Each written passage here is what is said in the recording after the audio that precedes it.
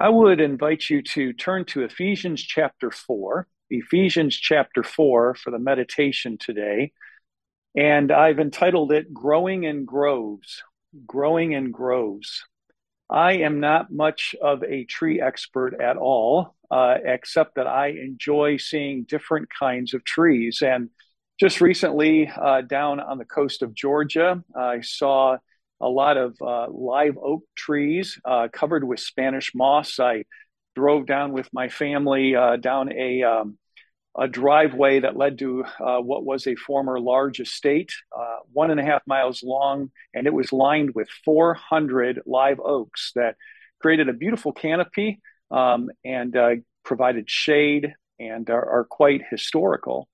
I also have in my possession a carving that was made from an olive tree in Israel. It's a carving of a shepherd and staff and a sheep over the back of the shepherd.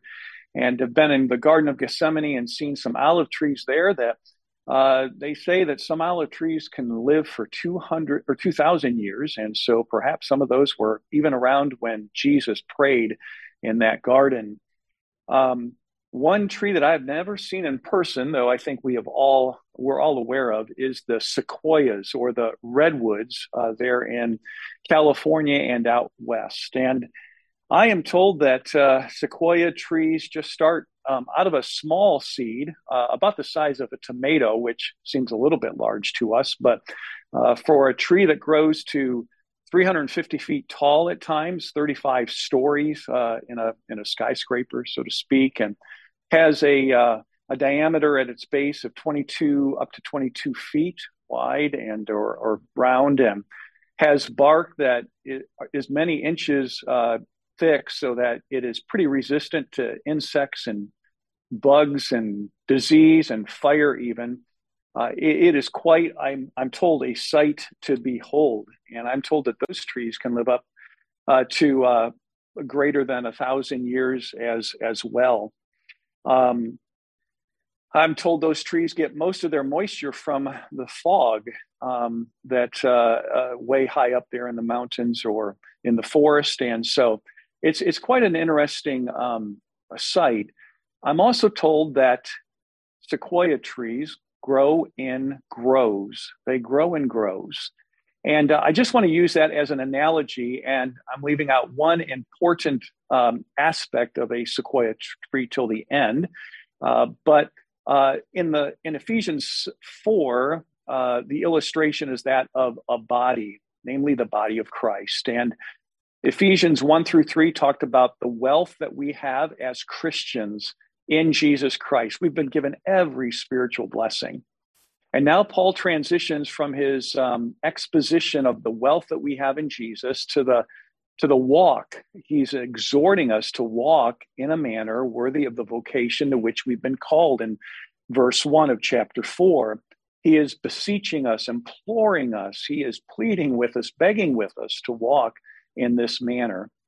And over the course of the last 3 chapters of Ephesians, he encourages us to walk in unity, to walk in purity, to walk in harmony in our relationships outside the church, such as husband and wife, parents, children, employers, employees, and then to walk in victory as we wage spiritual warfare and put on the whole armor of God. Today, I just want to talk about that one theme of walking in unity and really just one aspect of it, because Paul takes quite a bit of time unpacking the different graces that we need to walk in unity and in the opening verses. And then he exhorts us to endeavor or put all your effort into, go all in to keep the unity of the Spirit in the bond of peace in verse 3. He grounds the unity that we can practically have and spiritually have together as believers in the unity of the Godhead, the Spirit, the Lord Jesus Christ, and one God and Father of all. And then he talks about the diversity or the diversity of unity in the sense that he says here in verses 7 through 12 about unto every one of us is given the grace according to the measure of the gifts or the gift of Christ, rather. And he talks about spiritual giftedness there, and particularly 4 types of spiritually gifted men that have been given to the church. But today we're going to look at the growth of unity, the growth of unity. And the purpose of spiritual giftedness is for the edification of the body, not for selfish purposes. So, for example, in verse 11, he gave some apostles, some prophets, and some evangelists, and some pastors and teachers for the perfecting of the saints, for the work of the ministry, for the edifying of the body of Christ. And then verse 13, till we all come into the unity of the faith and of the knowledge of the Son of Man, unto a perfect man, unto the measure of the stature of the fullness of Christ, that we henceforth be no more children, tossed to and fro, and carried about with every wind of doctrine by the sleight of men and cunning craftiness, whereby they lie in wait to deceive. But speaking the truth in love, or literally truthing it in love, we may grow up into him in all things, which is the head, even Christ. For from him, or from whom the whole body, fitly joined together and compacted by that which every joint supplieth, according to the effectual working in the measure of every part, maketh the increase of the body unto the edifying of itself. Those verses really help us to know how to grow in unity, or the product of unity even. And there's just simply 5 main truths I want to give to you, 5 simple words to write down and for us to pray about during this hour. Number 1, Christ-likeness. You see Christ mentioned several times in this text in verse 13 and 15, and with all the various pronouns. And he's reminding us that we don't need to create unity. We need to simply work at maintaining it and attaining it till we all come into the unity of the faith and the knowledge of Christ, the knowledge of God. A second byproduct of unity is maturity. Unity produces maturity. And we see that as he talks about unto a perfect man, unto the measure of the stature, again, of the fullness of Christ.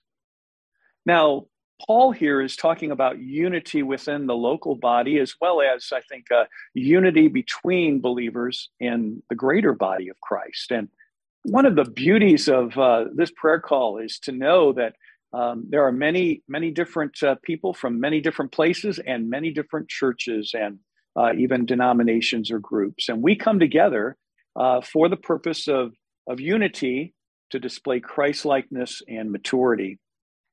And when we do that, thirdly, we want to pray for stability.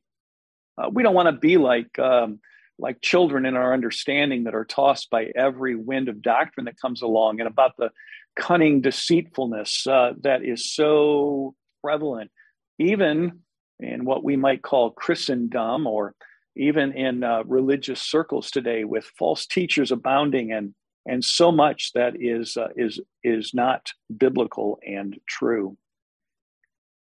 I believe a fourth thing that we should pray for, according to this text, as we seek to have unity, is Christ-likeness, maturity, stability, and fourthly, loving honesty. Loving honesty. I mentioned in verse 15, it says speaking the truth in love, but it could be, and rightly translated, truthing it, although that's a little bit awkward. But it doesn't have so much to say, or it's not limited, I should say, to speaking. It's limited to having a truthful life and living out and speaking truth into the lives of others in love. In love.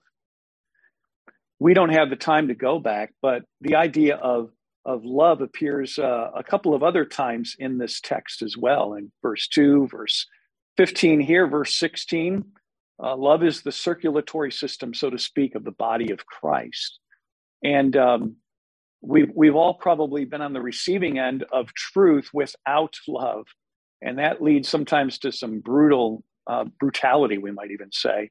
But love without truth is nothing less than hypocrisy. So We need to truth it in love. And then the last word might be synergy or cooperation, as it talks here again of the analogy of the body and every single part of the body doing its part and making increase unto the edifying of itself in love. And so I talked about the idea of growing in groves, and I just want to end with this little fact about sequoias that probably some of you know, but I just learned it recently, and that is that these towering sequoia trees, these towering redwoods, have a relatively shallow root system. The roots only go down about 10 to 15 feet into the ground, which again sounds like a lot, but when you're talking about a 35-story tree, 10 feet isn't very much. But what it does do is that when the roots get down into that depth, they begin to spread horizontally about 60 to 80 feet, and they actually intertwine with the other sequoias in the grove. And that is how they achieve such stability and maturity. And I think that's a beautiful illustration of what we're doing here and what we need to pray for the body of Christ. We need that interconnectivity, that interconnectedness. We need to be rooted and grounded in the love of Christ, but we also need to be rooted and send our roots out into the lives of others so that when the storms of life come, when those things that threaten our stability come, we are rooted and have one another in the body of Christ to work toward the goals that Christ has given to us. So I would just close by saying this rather. Healthy Christians in healthy churches lead to the revival of religion and the advancement of the kingdom of God. Healthy Christians in healthy churches lead to the revival of religion and the advancement of the gospel and the growth of the kingdom of God. Unity, maturity, and stability.